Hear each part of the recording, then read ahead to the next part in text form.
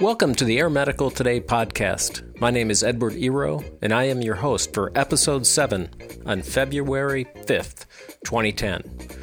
This podcast is part of the Ero Podcast Network, podcasts that inform by focusing on both the news and the people behind the news. Air Medical Today is published throughout the year, and with each episode we explore news and information, government and policy decisions, historical events, and a specific area of the air medical industry and community through the use of interviews.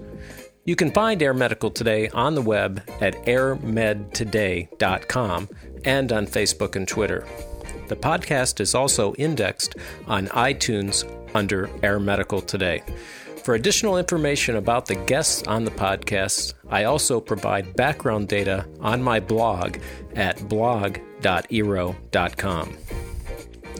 Remember, if you would like to become a sponsor and or leave feedback, please write to webmaster@airmedtoday.com or call 206-350-0278.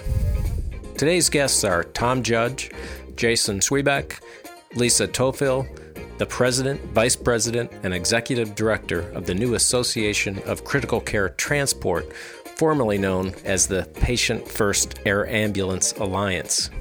Before I introduce my guests, I want to go over some feedback from Episode 6 and cover some recent air medical transport news.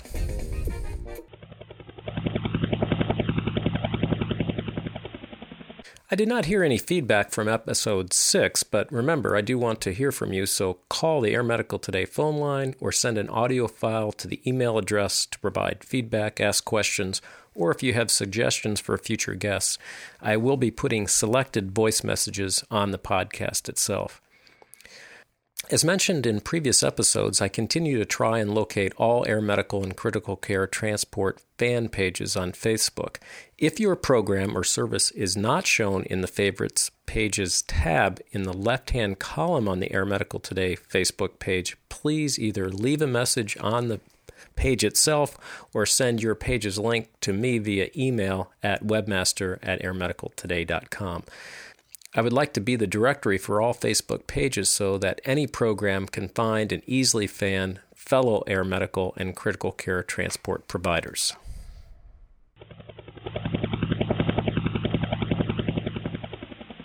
Let's talk about some recent news affecting the air medical world.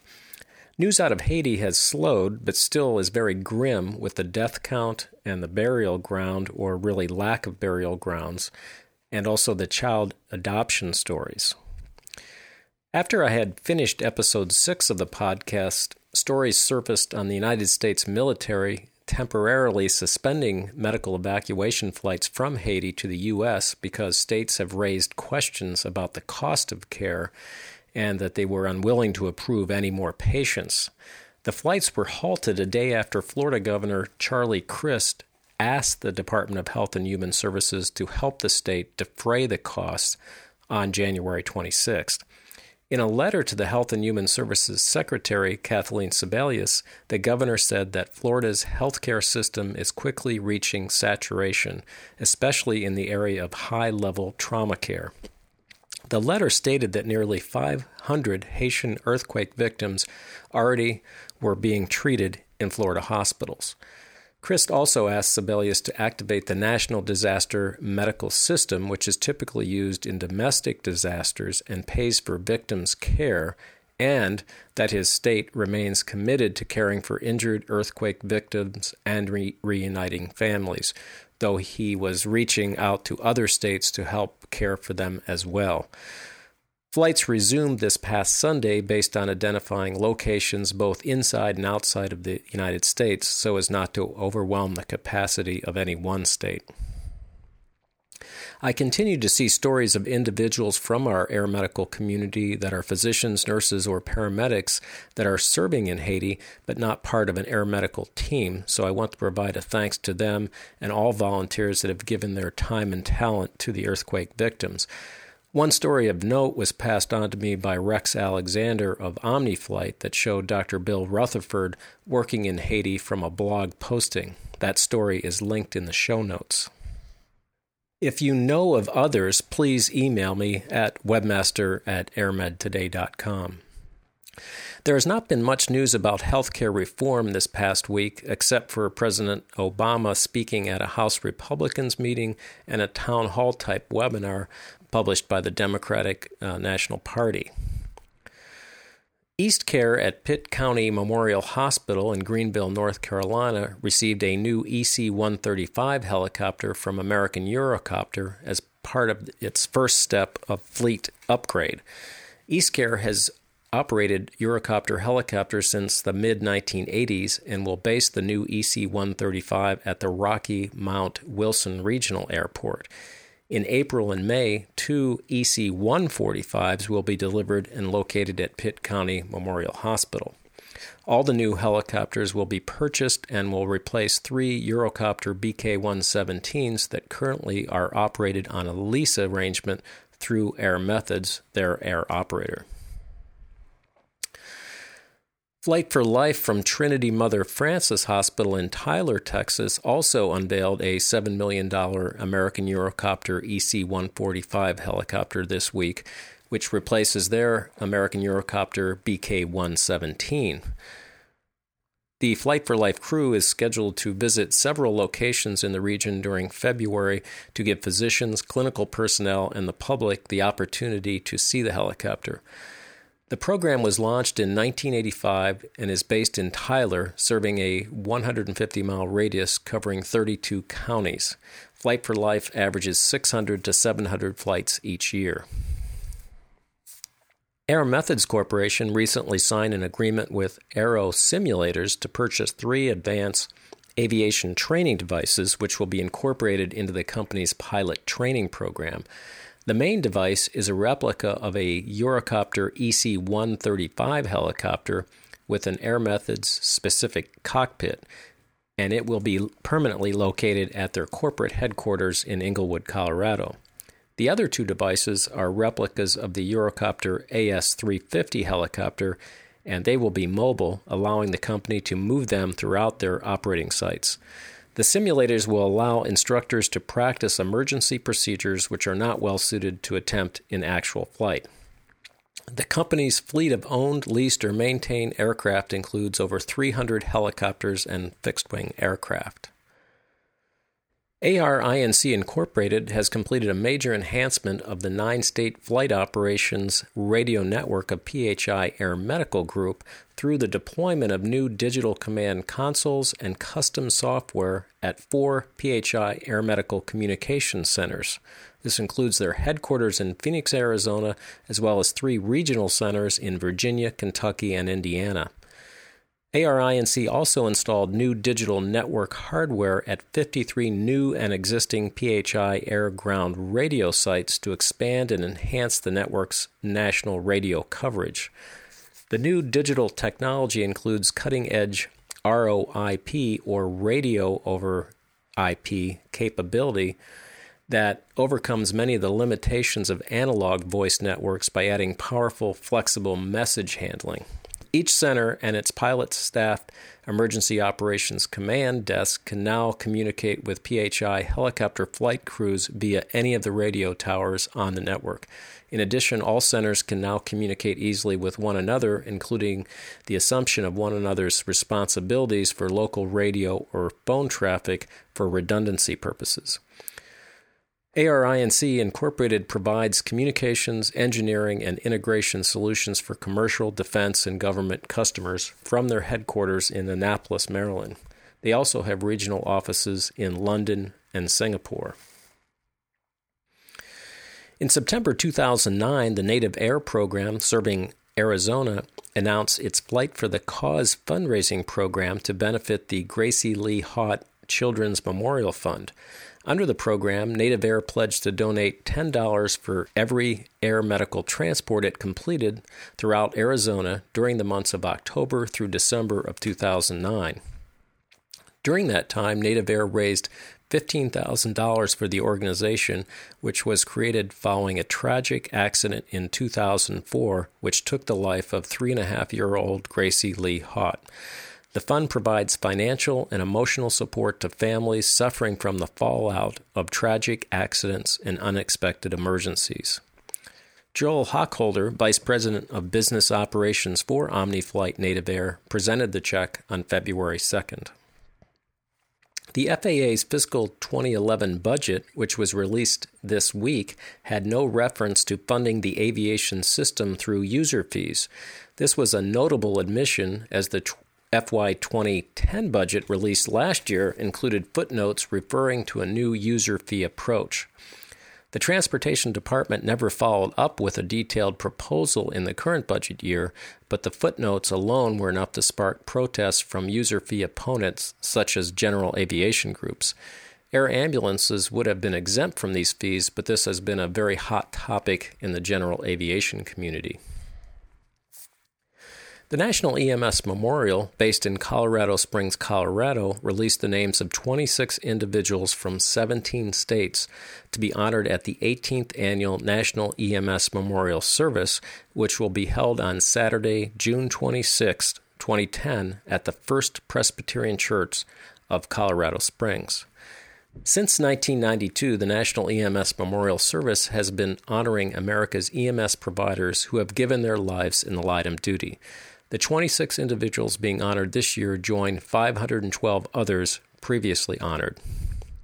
At the first service to be held in Colorado Springs, members of the honorees' families will be presented with a medallion symbolizing eternal memory, a U.S. flag which is flown over the nation's capital, symbolizing service to the country, and a white rose symbolizing their undying love.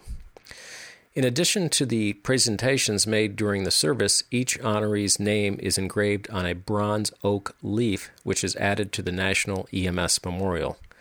7 of the honorees this year died in air medical crashes. Uncertainty surrounds 20 jobs at the Victorian Essendon Airport's Royal Flying Doctors Services base after a state government decision ended a long-standing contract with the aviation operator. The government announced they will cease supplying engineers and pilots for the air ambulance wing in June 2011. Of the workforce of 32 based there are 16 pilots, 3 engineers, and an administrator who face redundancies. Some will be absorbed into other bases and some by the new contractor. With the Royal Flying Doctors cast aside, a new 10-year, $70 million air ambulance contract was awarded to Pell Air, a subsidiary of a regional airline called Rex, which is majority owned by 2 individuals from Singapore. In August, Ambulance Victoria spokesman James Howe said the contract was given to the best contender.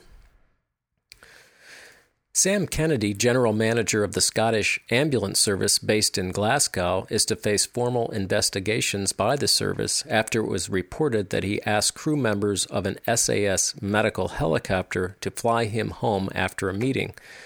Kennedy was on the island of Barra in the Western Isles for a meeting, but when his return flight to the mainland was delayed, it is alleged he called up the air ambulance helicopter for a lift back to his house. The crew members refused the request and reported the action to their superior, alleging an abuse of power.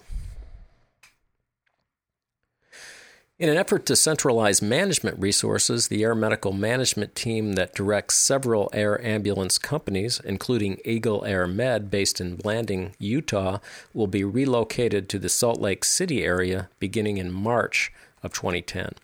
This move will not affect the day-to-day operations of Eagle Air Med medical operations, but will include moving the Eagle Air Med Communications Center and management personnel. Eagle Air Med, which has served the Four Corners area for more than 25 years and will maintain its base operations in Blanding. This includes maintenance, business development, equipment and supplies, compliance, and other administrative personnel necessary to continue operations. Photographer David Levine spent 8 months with the London Air Ambulance crew and has 16 photographs that were published. Follow the link to the show notes to see this piece from London. The Commission on Accreditation of Medical Transport Systems will conduct the accreditation site visit of the Alberta Shock Trauma Air Rescue Society, or STARS, serving Alberta, Canada, on March 8th through 9th, 2010. STARS has been accredited by CAMES since 1998, and it has flown nearly 19,000 missions since the service began in 1985.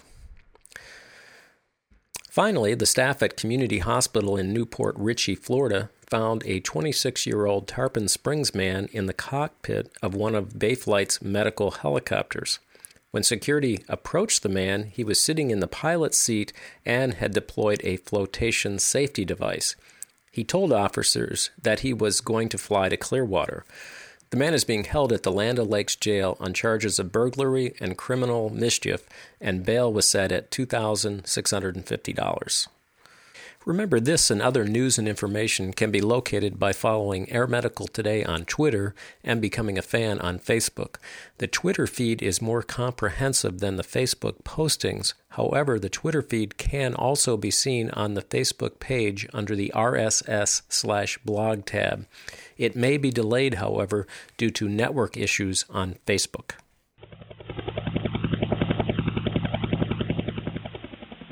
Today I am interviewing Tom Judge, Jason Swieback, and Lisa Tophil, the President, Vice President, and Executive Director of the new Association of Critical Care Transport. Tom Judge serves as the Executive Director of Lifelight of Maine, a not-for-profit hospital consortium-based helicopter system serving the entire state of Maine. In addition, he serves as the Executive Director of the Lifelight Foundation, a nonprofit charitable organization that funds aviation infrastructure and outreach education services to hospitals and EMS providers in Maine. Tom is a practicing paramedic where he has served for over 30 years with the St. George Volunteer Fire Ambulance. Tom's background is in pre-hospital emergency medical services in roles from provider to system planner/regulator. He is the former board chair of Maine EMS, the state regulatory and licensing agency. He currently serves on the board of the Medevac Foundation International as treasurer and is past president of the Association of Aeromedical Services. Tom also serves on the Joint Helicopter Safety Implementation Team, one of the two work groups of the International Helicopter Safety Team. He is a member of the Air Medical Safety Advisory Council and is the 2003 Jim Charlson Award recipient. He is an active professional member of the National Association of EMS Physicians, a faculty member of the National Medical Directors Course and Practicum, and serves on the editorial board of the Emergency Medicine Journal. Tom is a graduate of Beloit College in Beloit, Wisconsin, in English, and received his paramedic training at Kennebec Valley Technical College. He lives with his wife Susan in Port Clyde, Maine, and is serving as the president of ACT. Jason Swieback is currently the Assistant Vice President for Carolinas Healthcare System's MedCenter Air Transport Service. He has 17 years' experience in air ambulance transport and previously worked as the Director of the Air Ambulance Department of Providence Medical Center in Anchorage, Alaska. Jason served 8 years as a medevac pilot and healthcare administrator in the U.S. Army, and for 7 years as a combat search and rescue pilot in the United States Air Force, including an assignment with the Alaska Air National Guard as a senior rescue controller. He is the immediate past president of the North Carolina Air Ambulance Affiliation and was the recipient of the 2008 Ames Program Director of the Year. Jason holds a bachelor's degree in biology from the University of Rio Grande and a master's degree in business and healthcare management from the University of La Verne. He is also a certified medical transport executive. He lives in Charlotte, North Carolina with his wife and 2 children ages 7 and 10. Lisa Tophil is a partner in the Holland & Knight Public Policy and Regulation Group. Her practice is focused on federal regulations and policy in healthcare, emergency medical services, and transportation issues. Lisa has extensive experience representing state and national healthcare organizations, individual hospital and health systems on health policy matters. Lisa represents a number of healthcare organizations, including trauma centers, hospital and health systems, clinical laboratories, and air medical transport programs. She possesses an in-depth knowledge of Medicaid and Medicare programs and in developing innovative opportunities to enhance state and federal funding for healthcare providers. Lisa spent several years on Capitol Hill as a healthcare legislative assistant to Senator John Chafee, Republican from Rhode Island, and served on the staff of the House Education and Labor Subcommittee on Labor Management. She has also worked as the government relations representative for Northwestern Memorial Hospital and as the vice president for government relations at Carolinas Healthcare System. In addition to the new association where she serves as executive director, she represents the Trauma Center Association of America, Advocates for EMS, the Safety Net Hospitals for Pharmaceutical Access Association, the Florida Hospital Association, the Clinical Laboratory Management Association, and a variety of health systems and medical groups. Lisa received her Bachelor's of Arts degree from the University of Vermont and her law degree from Kent College of Law in Chicago, Illinois. She lives in Northern Virginia with her husband, 3 children, 2 dogs, and she also has a horse. For full disclosure with this interview, I just wanted to let listeners know that I worked with the Patient First Air Ambulance Alliance while I was at MedServ, but have not been active in the group since August 2009. Welcome, Tom, Jason, and Lisa. I know you were all very busy, and it took some real scheduling magic to get you all on a landline, sitting still for an hour, which I know is difficult for all 3 of you. So thank you in advance for taking the time to be on the podcast today. And thanks you, Ed. We're glad to be able to do this. It's great for the community. Yes, glad to be here. Absolutely. Tom, I know from speaking with you in the past that the issues within the air medical community related to the Airline Deregulation Act, or ADA, were formed really well before the North Carolina CON issue, which, of course, was the legal case by Medtrans Corporation and the subsequent action by the North Carolina Air Medical Programs once the court had overturned the denial of the CON by the state of North Carolina. Could you explain, then, the genesis of this divergence of views regarding the ADA, and which was really the heart of that case? Yeah, absolutely. And I think this goes back actually quite some time. The use of the ADA by a small group of provider organizations. Really, if you think about the Airline Deregulation Act, it was never anticipated to apply to air medicine. It was certainly never anticipated to apply to medicine in any way, shape, or form. So, I think even many years ago, going back 5 or 6 years, there's been conversation saying that use of a law that's an anomaly in law as regards this enterprise is really a problem. So if you think about this from kind of the medical system, point of view, that medical systems are really regulated at the state level. And so that if this is a medical enterprise, and it is a medical enterprise, we would expect, just like hospitals and doctors and nurses and paramedics, that we'd see the regulation, the healthcare planning, all of those core activities of state oversight to be held at the state. But for this anomaly that we're in an aircraft, that we somehow have this diversion of that somehow what should be normal health planning and health law doesn't apply in this field. So is the difference then the interpretation of whether air medical services are an aviation service or a medical business? Well, I mean, obviously it's aviation medicine, but if you go back to this from a patient's perspective, that a patient is going to believe when they are faced with an emergency, and these patients don't get a choice of carriage or carrier, that every medical provider is strictly making decisions based on medicine. This has to be a medical enterprise overseen by physicians.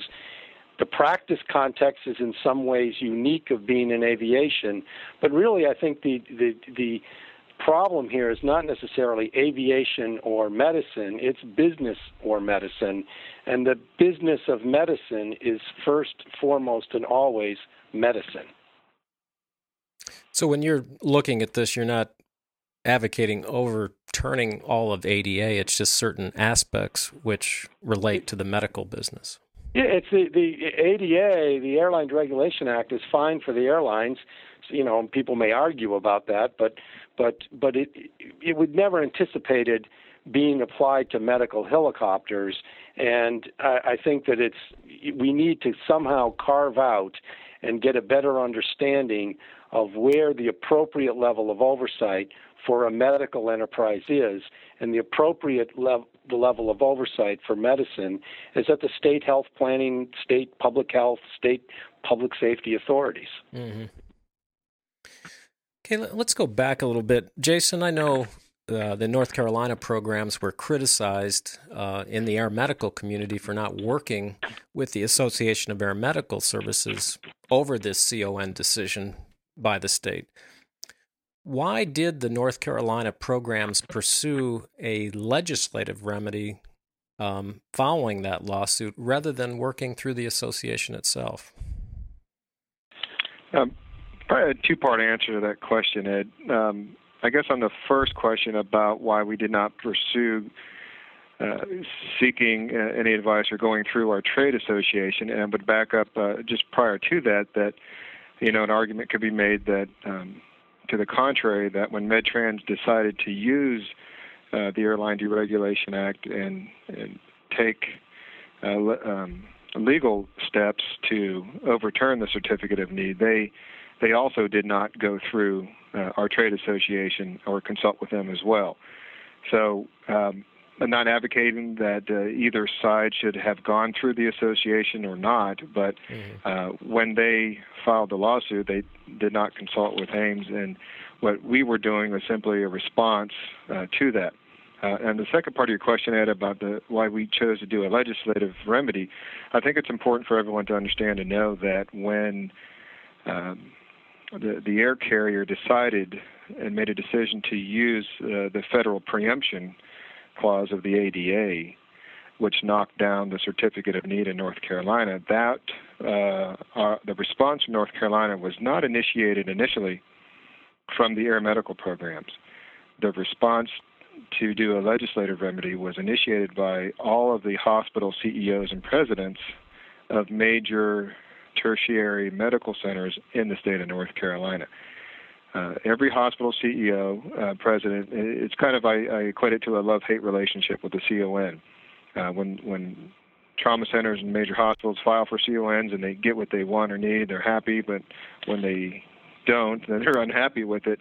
But what all of them do agree on and strongly support is the fact that there is a system in place. There is a process to follow for Certificate of Need. They all agree and feel very strongly about the Certificate of Need process. So when there's an outside entity that is tearing down a Certificate of Need, a healthcare Certificate of Need, they take that as a threat to the entire Certificate of Need process. So they actually, when I say they, the hospital CEOs and presidents actually started this legislative remedy, actually unbeknownst to the air medical programs, because in their eyes, it's a lot bigger picture issue of a Certificate of Need. It was only after that fact that the air medical programs became aware of it and obviously got caught in the middle with our trade association.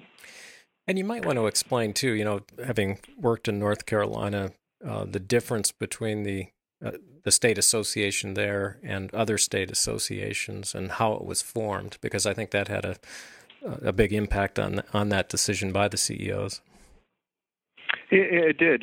North Carolina does not have a state AIMS chapter, but what we do have is called the NCAA. It's not the basketball team, but it's the North Carolina Air Medical Affiliation, which was really started by the hospital CEOs back in the late 80s when all these flight programs were popping up, and not only around North Carolina, but around the country. So as they were starting up, the hospital CEOs were very closely engaged in their medical programs. So they formed this affiliation with the purpose in mind of collaboration with standards, safety, developing a partnership with each other. Mutual aid agreement was a huge part of that affiliation, to work together in a cohesive, orchestrated system. So if one entity couldn't do a flight, another one can and would, and created, and the attempt was to create some strategy with geographic placement of helicopters across the state, and I think we enjoy that today. It's one of the most, functional state air medical groups that have come together across the country. Lisa, this question's for you. The Patient First Air Ambulance Alliance was formed after the Air Medical Transport Conference in Minneapolis back in 2008, and it was done specifically to lobby on the ADA bills and later the Snow and Cantwell Amendment to the healthcare reform legislation. Some in our community say that the ADA legislation isn't really necessary because the states can already regulate medical aspects of air ambulance services. And I guess please tell us ACT's interpretation of what states can and cannot regulate under ADA and why these bills are important. Sure, Ed. I think it really boils down to what someone's definition of medical is. Is it just the care inside the helicopter that can be regulated by the state, or does it also encompass the services that are provided pursuant to that care and surrounding that patient as part of the emergency medical services system? I think there are certain things that are clear about what states can do, and it pretty much relates to pieces of care inside the helicopter. Very clearly, supplies, blankets, litters, as provided in one of the Department of Transportation letters to the state of Hawaii. It's pretty clear that there are certain things that states can do, medical qualifications of personnel, things like that. The question then becomes, at what point do any of those regulations related to the care inside the helicopter become economic in nature? And, because the Airline Deregulation Act preempts state regulation of prices, routes, and services, when you start talking about anything that is an air medical service, as if a state regulation indirectly affects a service, it's preempted by the Airline Deregulation Act. Mm-hmm. So when you look at what's been knocked down, whether through Department of Transportation opinions to various different states or litigation, not just North Carolina, but there have been a number of cases out there, has really been a confusing and chilling effect on states because there's a hodgepodge of different opinions that have taken place, and it's hard to know exactly beyond pieces of the care inside the helicopter, meaning those supplies, certain things related to the care inside the helicopter. It's not clear how far states can go in that regulation. So, for example, 10 states require climate control. There are many who would argue that climate control is absolutely related to the care of the patient, but it's integral to the aircraft. And so does that get outside of the territory that states can regulate because it's field preempted pursuant to FAA authority? So it isn't always as easy and simple as states can regulate the care inside the helicopter, therefore they can regulate medical. There's much more of an interrelationship between the care that's provided as well as the services that are provided, and it's the regulation of the services that are preempted. And Ed, one other thing that I think constantly gets lost in all of this is somehow people think that this is about aviation. The ADA is not about aviation. The FAA oversees aviation and will oversee aviation irregardless of any discussion on any of these issues. That's absolutely crystal clear, and there's no disagreement. Mm-hmm. The issue with the Airline Deregulation Act is about economic regulation, not about aviation regulation. It's about economic regulation, and that's, as Lisa's pointing out, is what drives all of this confusion about what's an actual medical service for doing things, as opposed to a very limited, narrow version of medical care. One of the things that I think was very telling was in one of the letters from the department to the states, the Department of Transportation said that to the extent that the state wanted to regulate quality, availability, accessibility, and acceptability of air medical services, they're preempted. So when you're looking, not just at certificate of need, that's a pretty broad, sweeping statement in terms of preemption. So, the other thing that the department has said along the way in one of these letters was, yep, you can regulate the care inside the helicopter, but be careful, I'm paraphrasing, but be careful how far you go, because if you go too far, your regulation may constitute economic regulation, which would be preempted by the Airline Deregulation Act. Well, so if if a state wants to require very expensive components of equipment on the aircraft or a configuration of the aircraft or medical design, then at what point, can someone say, no, you've priced me out of the market, that's too expensive, that's economic regulation, even if it is related to the care provided to the patient. It's economic regulation because I can't afford to provide that service. Mm-hmm. So there's a lot of confusion. I mean, there's certain things that are clear that states can do, but it's pretty limited in terms of what's clear. For the most part, I think there's a lot of confusion among the states as to the degree to which they can regulate. And if you look at the various different Department of Transportation letters and the various different cases, it's hard to figure out, even if you're a lawyer sitting there doing it for months, what states can do, let alone states trying to understand it. But this is precisely why the opponents of this are saying that, because it creates to them more confusion, because each state then can regulate different things. So if you operate in multiple states or across state lines, there would be more. But does the legislation make it simpler or more complicated? The legislation creates a very clear box, a sphere in which states can regulate, notwithstanding the Airline Deregulation Act. And if a state regulation falls within that sphere, and it's articulated right there in S-848 and H.R. 978, if the regulation falls within that protected sphere, then states may regulate in that way, notwithstanding the Airline Deregulation Act. If the regulation by the state doesn't fall within that sphere, the Airline Deregulation Act still holds. Therefore, example prices are not included in the legislation as a permissible state regulation. So the Airline Deregulation Act would still, under the legislation, be preempted and prohibited. So, and Tom, how does that relate? I know, I think when you were president of AIMS, you were working with the state EMS directors to come up with a standardized format for what to expect from air medical providers and what types of equipment. How does that fit into this? Well, I think that and this really goes back and I think illustrates that the issues around all of this, far preceded the whole case in North Carolina, which is, probably more the tipping point. And what we were trying to do with the state EMS directors and with physicians, and remember that this is a medical enterprise. It's got to have physicians at the heart of it, and with the air medical providers to try and understand and come to a set of laid out a set of principles about air medical systems. Got into discussion around this whole.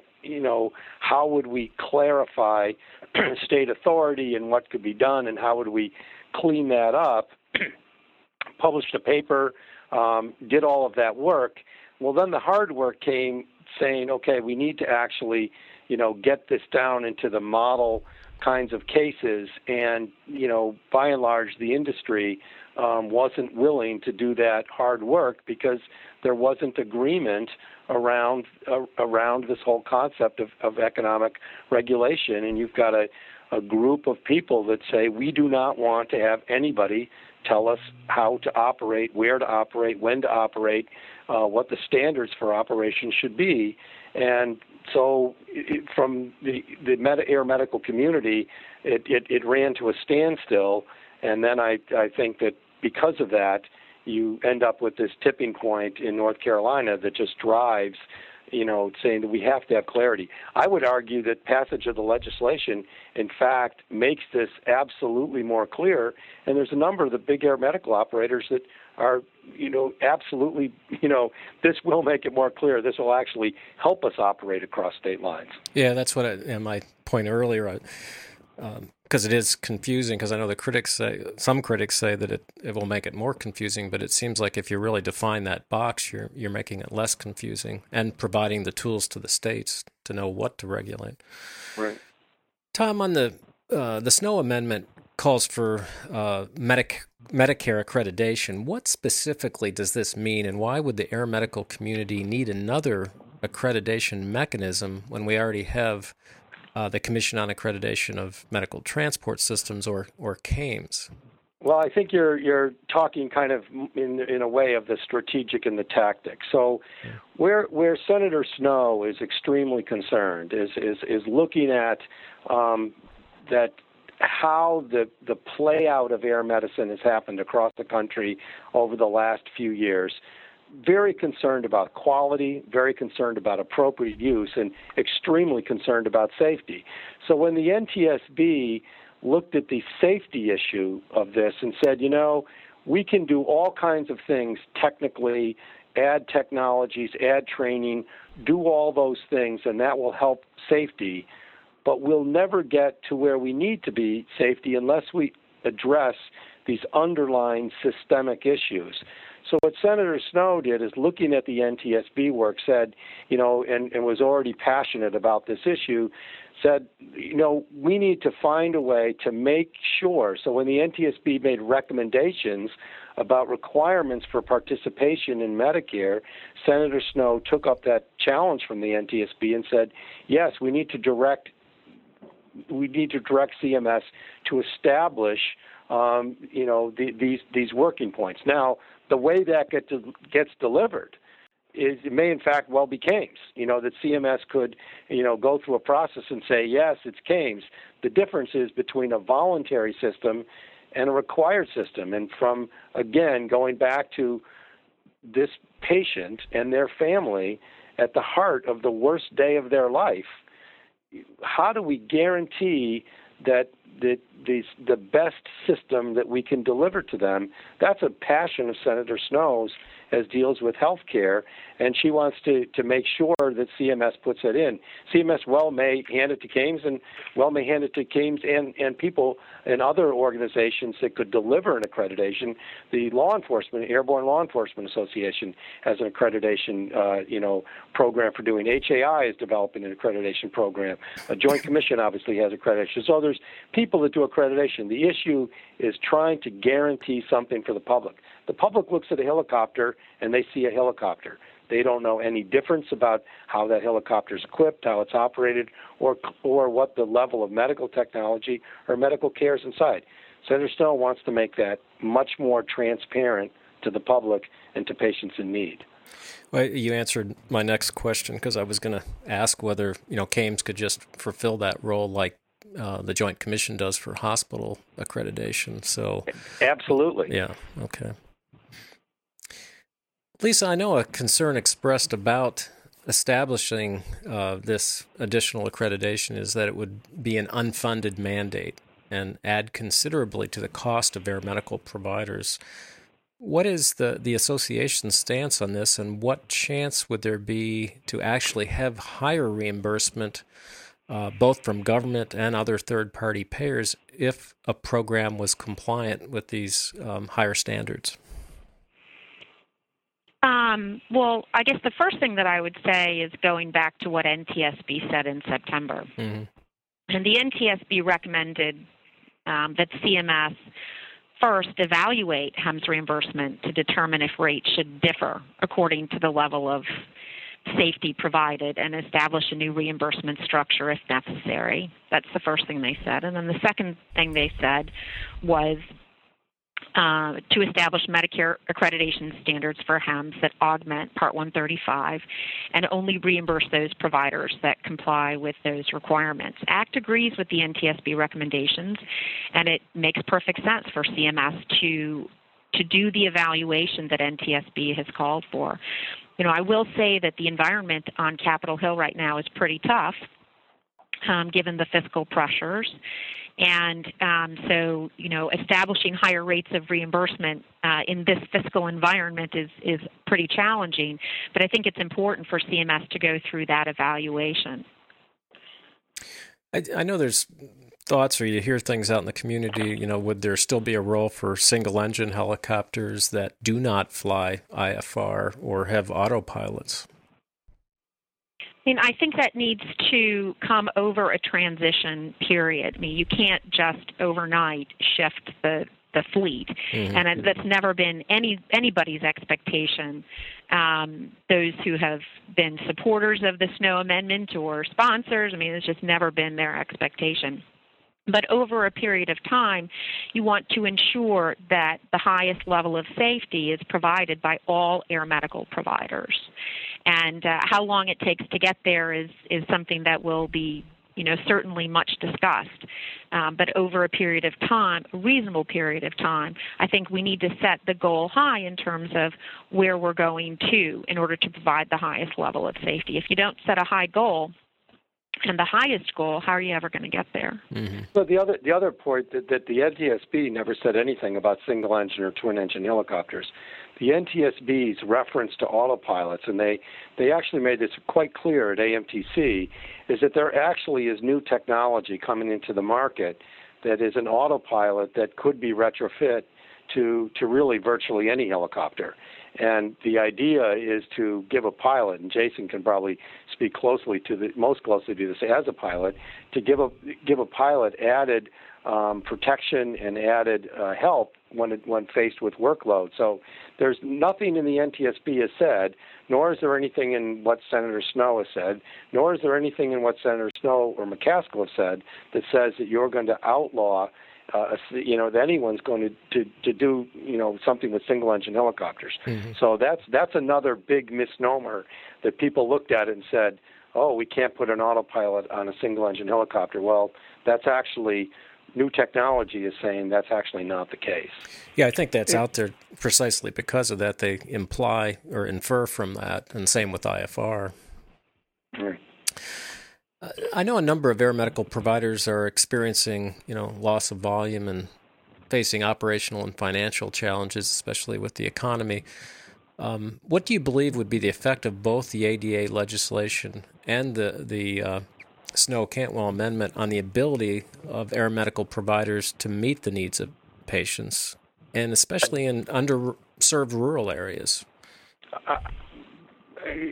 From my standpoint, Tom, and let me take this one first, and Jason and Lisa can weigh in, I don't think there's any effect of this legislation on either of these. In fact, the Snowe Amendment is really calling out very specifically things around, protecting rural communities and protecting access in rural communities. A more organized system will actually, I think, financially help anybody. So passage of these, this legislation, if as it moved forward, I think in the end would actually stabilize markets and help people financially. It's when everyone is trying. If you think about this, this isn't United Airlines or flying to some destination. You have to have a patient that has need, and patients either have need or they don't have need. If they have need, that's a population, a cohort within a generalized population. You can't create those. We've seen medical necessity, the acuity come down in air medicine, that's not a good use of an expensive healthcare resource. On the other, but the other hand, so there's absolute need in a population. Organizing the marketplace would actually stabilize everyone economically. So I look at it and say this is actually would be quite beneficial to the predictability for everyone that's provided in the enterprise. Mm-hmm. Jason, I probably should have asked this question a little bit earlier, but when we were talking about the state EMS directors, and I know they're in support of what the association is doing, could you explain why this is, and with the implementation of these changes, would you have a more integrated EMS system with, again, many of the air medical providers going across state lines and having to comply with state regulation? Oh, absolutely. I do think having a more integrated system is definitely beneficial. I think the state EMS directors are very supportive of our association with ACT because, first and foremost, they, just like us, believe that an air ambulance has the word ambulance in it. It's a key component to an integrated healthcare transport system, and it's part of state healthcare planning, especially when it comes to trauma services and other aspects of patient movement across the state. And in a lot of states, the healthcare planning and for emergency services delegated down to the county level, and some are not. But it's really it's a matter of licensure, regulation, making sure there's an overall arching authority and agency looking at standards and integrating. Like Tom said earlier, it's just the means of moving the patient. That doesn't stop the need that's out there. If there's a patient to be moved from point A to point B, that patient can be moved by medical direction, by ground ambulance, by fixed-wing air ambulance, helicopter air ambulance, or in some cases boat ambulance. It's just because one mode of transport can't do it, that doesn't stop the need to move the patient, especially if there's poor weather, aircraft or truck is broken, there's still a need there. And so to have the ability of a state to regulate that sort of world is key, and that's primarily why they're behind it. Okay. I think another aspect, and I know, Tom, when were dealing with this again back when you were president, is many of the state EMS directors were very frustrated about controlling the unfettered growth of air medical programs. And, will not the marketplace solve, in the end, the geographic areas where some say there are, too many medical providers? And, in the U.S., there's always been this huge tug and pull between government regulation and free enterprise. And, we only have to look at for-profit and not-for-profit hospitals, or states with CON and those without. And so how and why are air medical services and providers different? Well, if the market worked in healthcare, we wouldn't have 52 million people uninsured in the United States. I mean, the problem with markets is always there's going to be winners and losers. We wouldn't have communities that had physicians and communities that don't have physicians. We wouldn't have, rural hospitals closing. We wouldn't have people who live in inner cities that can't get access to care, can't find a physician. So if a market worked, in healthcare, wouldn't this all look different? So I think that the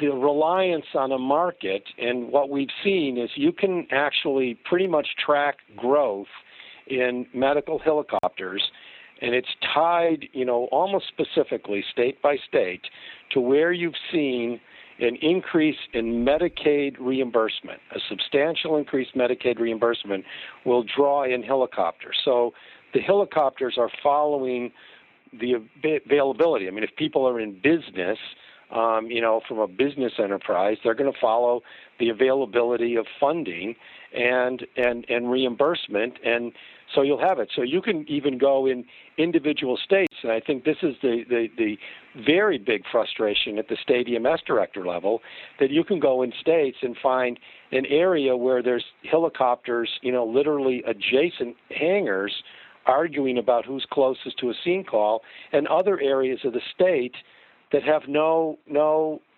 access to helicopters at all. Mm-hmm. And those are not medical decisions. Those are decisions being made, for a business level. So, and I think a lot of state directors have looked at this and actually have said, when we've added all these helicopters, have we actually decreased, the number of people who can't get to care in a timely way? And in fact, we found, using Adams data and NHTSA data, that there's no good correlation between the number of helicopters, how they're placed, do we cover a population, and there's states that have had doubled and tripled the number of helicopters, and that the numbers of people that can actually get to tertiary care in a timely way has almost unchanged. So from a state, if you're a state health official, public safety official, and your job is to protect the public's interest in a healthcare system, you need to have a way that you can manage this just as you manage ground EMS. And, to Jason's earlier point, every single day of the week, the ground ambulances cross state lines left and right. I mean, it happens all over. There's not, crossing state lines isn't a mystery to anybody in EMS.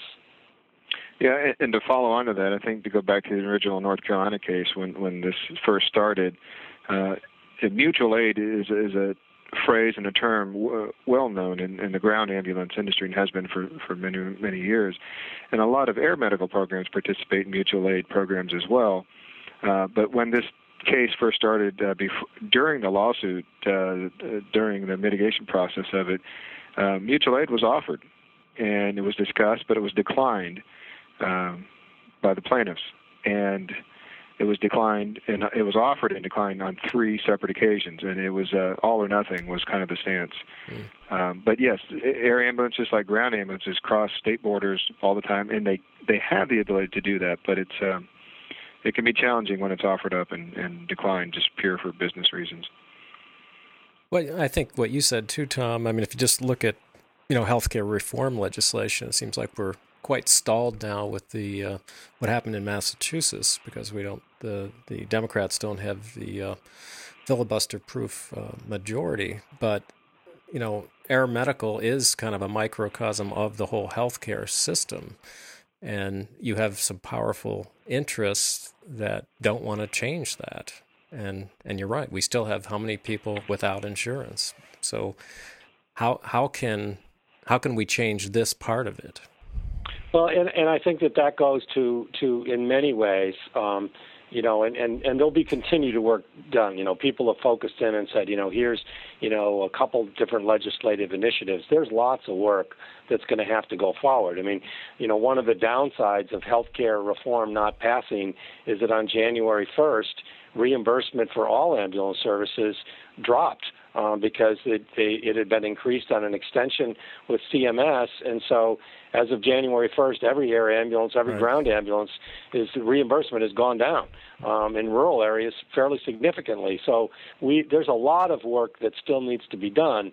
The question comes back to, can the marketplace in and of itself, an unregulated market, deliver health care to the entire population in some sort of efficient and affordable and quality way? I think there's a lot of people. I know that Senator Snowe is in actually everyone from Maine, but they're passionate about this, and I think the legislation wasn't ready. The health care reform needed more work, and it's going to get more work. But these are much larger issues than what's being talked about in the air medical community. And the air medical community really they need to pay attention to the much broader issues involved here. Mm-hmm. Let's switch over to safety. I know safety plays a large role in the initiatives for ACT, and I know also the Air Medical Operators Association's founding principles is safety. So how are the two organizations' definitions different, and how do the current incentives and disincentives play into that difference? Actually, on this question, Ed, I don't think that our respective associations are all that different at all. I think this is definitely an area that we have some common ground with it. But to back up 1 second, I think one of the founding principles of the MOA, and I'm not part of it, but and this is just Jason's opinion, but I think the ironic thing was that the MOA Association started up right during the time of all this, in the heat of the battle, if you will, on the legislation and forming up. So I think, it was a good opportunity for that group that was meeting anyway, the hospital or the operator CEO group meeting together to discuss safety issues and some other issues. It was a good opportunity to get together to basically band together and fight the legislation that we were trying to enact. With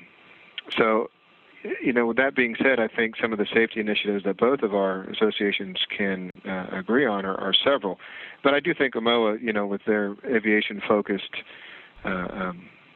mission and vision, focuses on things like pilot fatigue, night vision goggle technology, IFR training, et cetera, and we definitely encourage that and would definitely support that. But I think things like ACT can supplement that.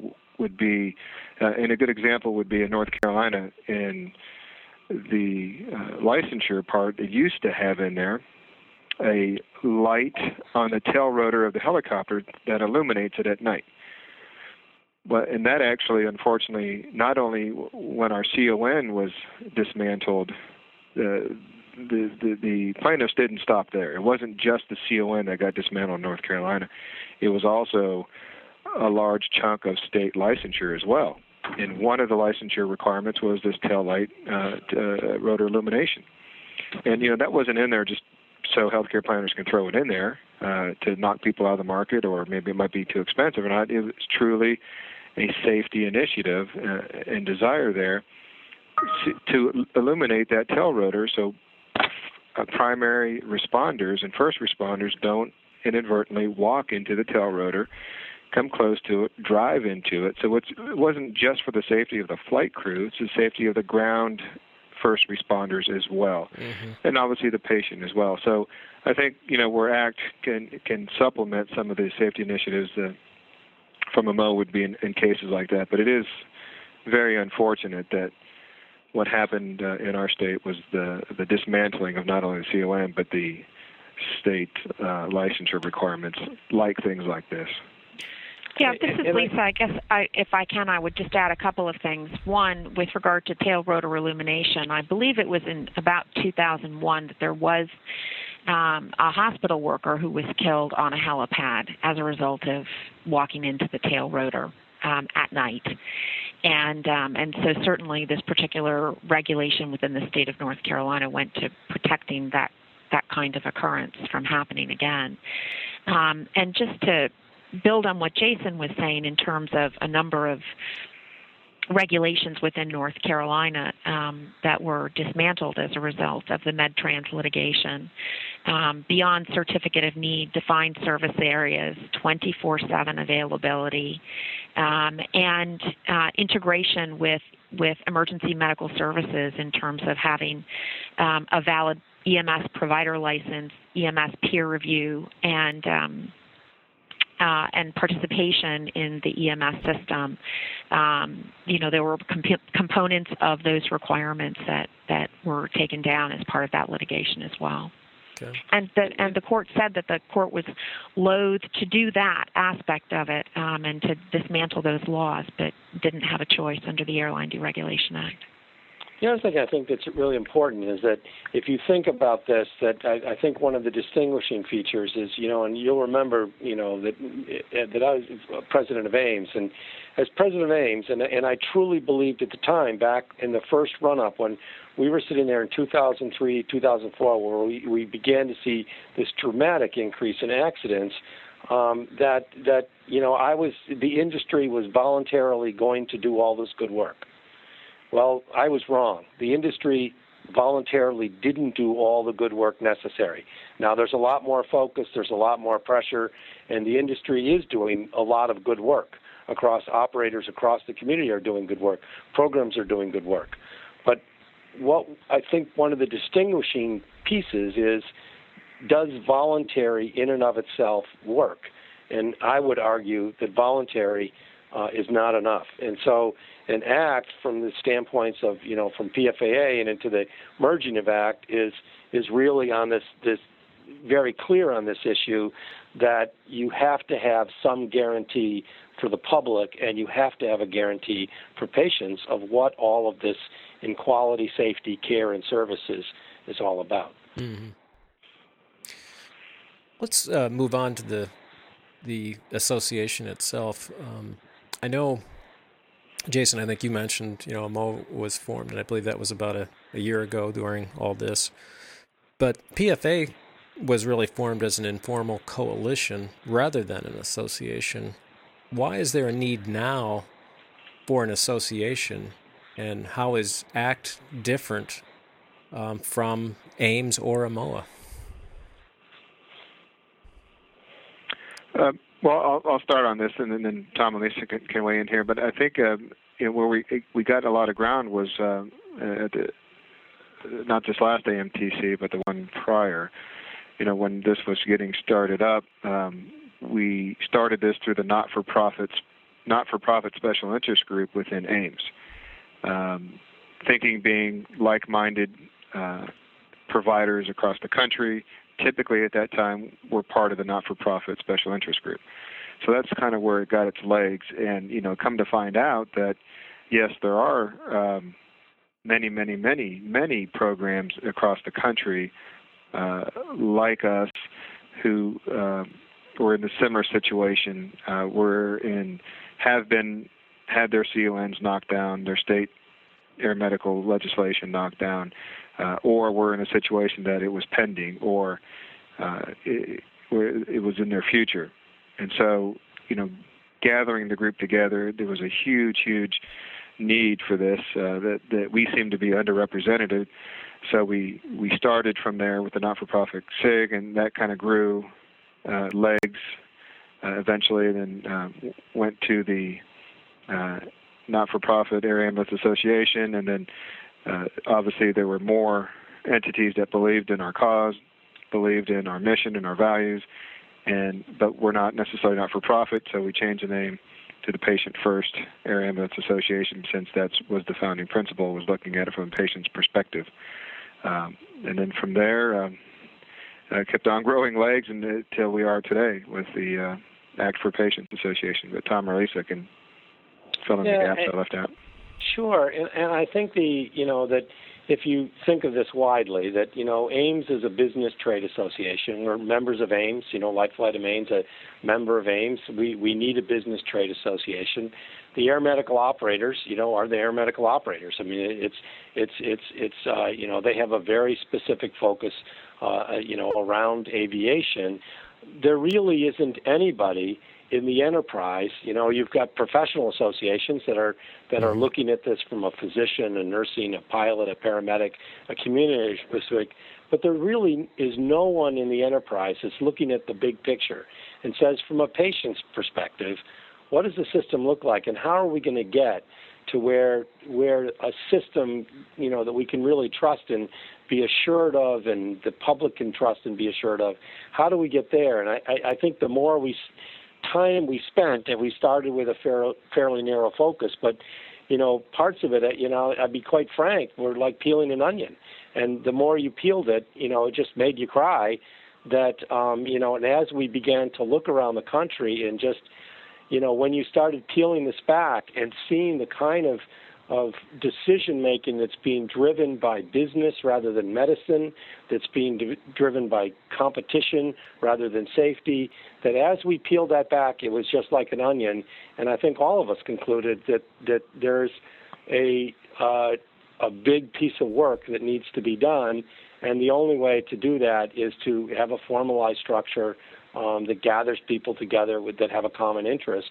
And in this case, it's the interest of a medical system and patients, and works those issues forward. That there's issues around the ADA, but there's issues around never events. There's issues around how does this work in integration. So it's the wider look that I think drives the need for an association. And I understand that, because you're not saying that it's a replacement for AIMS or a trade association. But then how, with so many different associations, and I'm not talking about the professional societies, because I think people have worked together, although that's been an issue in the past too. But how do we achieve one voice for the aeromedical community? And can all the associations work together to do that? Well, I think my own take, and I'll let Lisa and Jason weigh in, my own take is we're not going to have one voice. I think there's the business interest and the medical interest are so divergent at this point that we are not going to have one voice on at least some very core issues. Mm. There's plenty of places where there's wide, easy agreement, totally different setup. But in this, I'm not, and I don't think people should look at that as a bad thing. We should find the areas where there's common interest and common beliefs and work forward. And where there's not, we need to work individually. And so I don't think that I don't look at it as a bad thing. I think it's part of the maturity of thinking in the enterprise. But I'm not certain that we can have one voice. And as a former president of AIMS, I believe that. And again, I think, that, overtaken by events here. Okay. Lisa, I know from reading your extensive bio that you have worked with a lot of other healthcare areas, trauma, and other industries. Is it common to have multiple associations? And I'm not talking about the ones Tom was referring to, such as what I call the societies, or physicians, nurses, paramedics, pilots, communication specialists, but actual trade groups where the members are the organization. Absolutely. It's much more common than the other way around. I guess I would take the hospital industry as the best example, and the one with which I'm most familiar as a hospital lawyer and lobbyist by training. You have the American Hospital Association, which represents the broad interests of 5,000 plus hospitals in this country. And the AHA very capably advocates and provides services to all of its members on a variety of different issues and topics, but it's very broad in nature and scope, as it should be for its large membership. But you also have, in addition to the American Hospital Association, the Association of American Medical Colleges, which represents the teaching hospitals. And on Capitol Hill in Washington, they focus on teaching hospital issues, graduate medical education, things like that. NIH, things that are very specific to academic medical centers. Then you have the National Association of Public Hospitals. And they represent the large public and safety net hospitals across the country. And there's a National Association of Children's Hospitals, and they focus on both the freestanding children's hospitals as well as children's hospitals that are part of larger systems, but their issues are specifically focused on kids. And there's a set of issues that they worry about that others don't worry about. Then you have the for-profit hospitals, the National Federation. And so, all of those associations band together on certain issues where there's great commonality on large, big-picture issues. But there are other areas where they're specifically focused on the interests of their members or what it is that they're seeking to achieve. I see. So then what what is the mission of ACT, and what is the vision for air medical services 10 years from now? We have a vision, mission, values, and policy platform statement that PFAA transitioning to ACT spent a lot of time developing and thinking through very, very carefully. And the vision is a reliable and accountable critical care transport system that's driven by quality, safety, and value for patients and fully integrated within the broader EMS and healthcare system. In terms of the mission of the organization, it's to transform existing critical care transport operations into an integrated, accountable, patient-centered, and continually improving system, both for ground and air critical care transport, and that's characterized by quality, safety, and value that's worthy of the public trust. And I think that the public trust is a very, very important component of what ACT is all about. Critical values for the organization: accountability, quality, safety, value, integration. You'll see them repeatedly through all of what ACT is working on, because those are the core values that are driving everything that ACT is doing, not just in terms of legislation, which is, I think, what people are most familiar with the ADA legislation and the Snow Amendment, but there's a lot of other work that's going on within ACT around quality, safety, and so, those are the focuses of the organization. Okay. Right, and to kind of supplement that, and also to reiterate what Tom said earlier about patients that are the true customers of air medical services, they don't have a choice of carriage or carrier. They're not shopping around when they're unconscious or lying in a hospital bed somewhere need to be transferred. They do rely on medical caregivers to coordinate the transport of their patient, and the public needs to have trust in the fact that who's coming to pick them up is licensed appropriately, is trained correctly, meets minimum standards, et cetera, et cetera. One of the best analogies I've used over this past several months, it comes actually from our healthcare system CEO, whereas to draw an analogy that, from a business enterprise perspective versus healthcare, that I could go out and make pharmaceuticals, make some drugs in my bathtub at my house and sell them on the open market. And why would I want to do that? Well, I could probably make a lot of money doing that.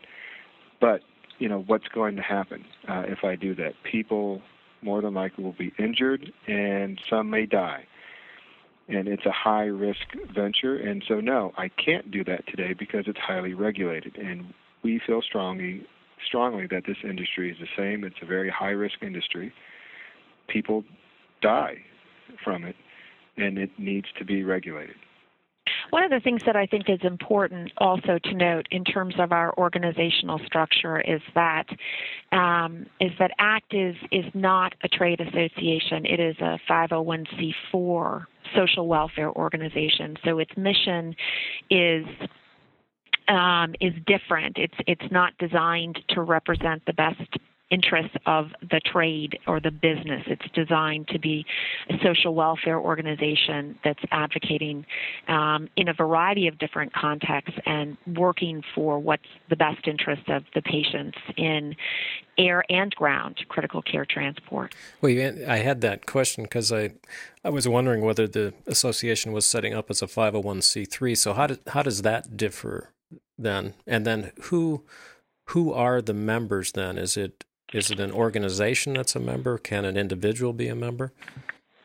There are several different categories of membership. Regular members are ground or critical care transport programs. There are also members who are associate members who are business organizations with an interest in promoting the vision, mission, and values and goals of ACT, affiliate members that are other associations that have similar philosophies and are working toward the same aim. as ACT, and then individual members are able to join. And we're working on our website. It isn't up yet, but it will be soon. And we certainly have information that will be available via the website, but also you could contact any one of us, and we can send membership information to anyone who's interested in joining. Do you have the prices set on what the various levels are? We do. For transport programs, the membership fee is $500, and then there's an amount per vehicle. So the additional amount per vehicle per helicopter is $750, and per fixed-wing aircraft is $500. And ground critical care vehicle is $250. And there are two different levels of associate membership, one at $2,000 and one at $10,000. And then affiliate members, which are other associations, would be at $500, and individuals are at $100. What's the difference between the 2,000 and 10,000 membership?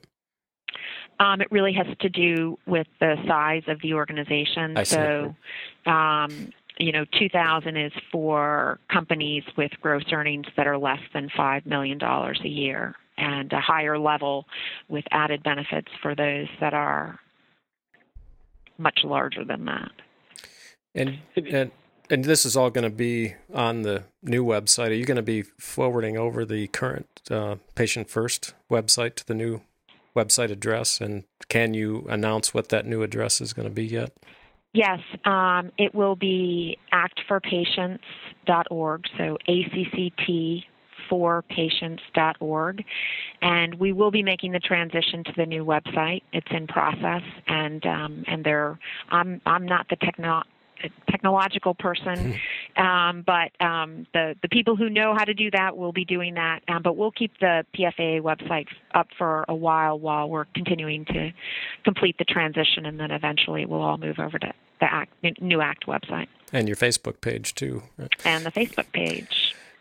And, Ed, I'm sure we're you've been very kind, with time, and we really appreciate the opportunity to kind of share this with this community. And obviously, anybody can find us, and I think you've got contacts on, through your podcast system for further information.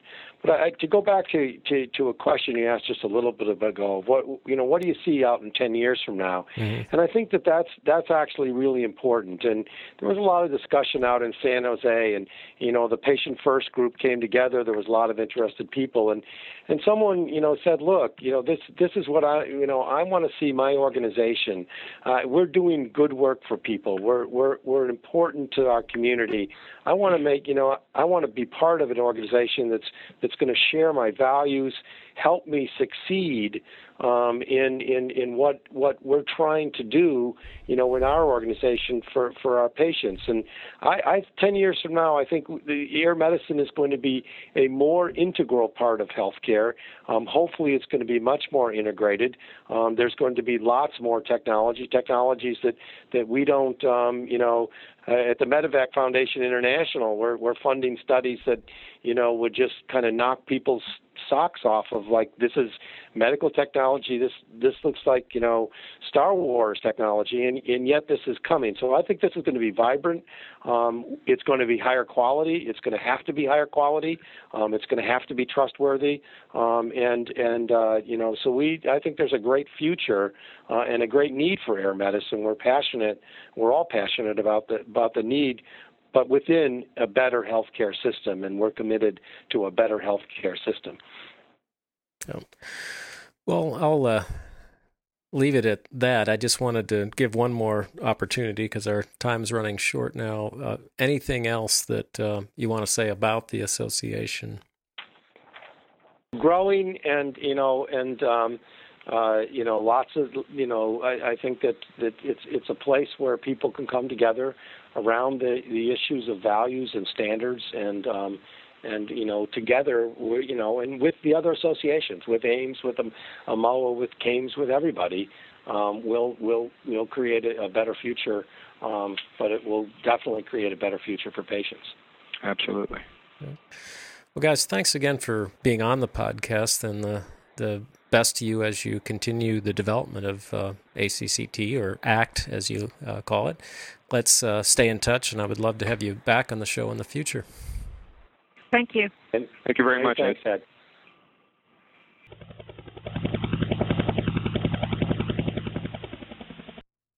I had mixed this podcast Friday night to be posted up this morning, but woke up to some terrible news out of New Mexico that needed to be included. The 3-member crew of a Southwest Medevac helicopter died when their aircraft crashed during a training flight at McGregor Range. Officials from Omniflight said in a news release this morning that the helicopter's pilot and 2 paramedics were fatally injured when it crashed as it approached a landing zone on Friday night. The helicopter was not transporting a patient at the time. Officials from the company are at the crash site, and the National Transportation Safety Board and the FAA have been notified. Further details, including the names of those who died, have not been released as of Saturday morning. And I will have more on this story in the podcast next week.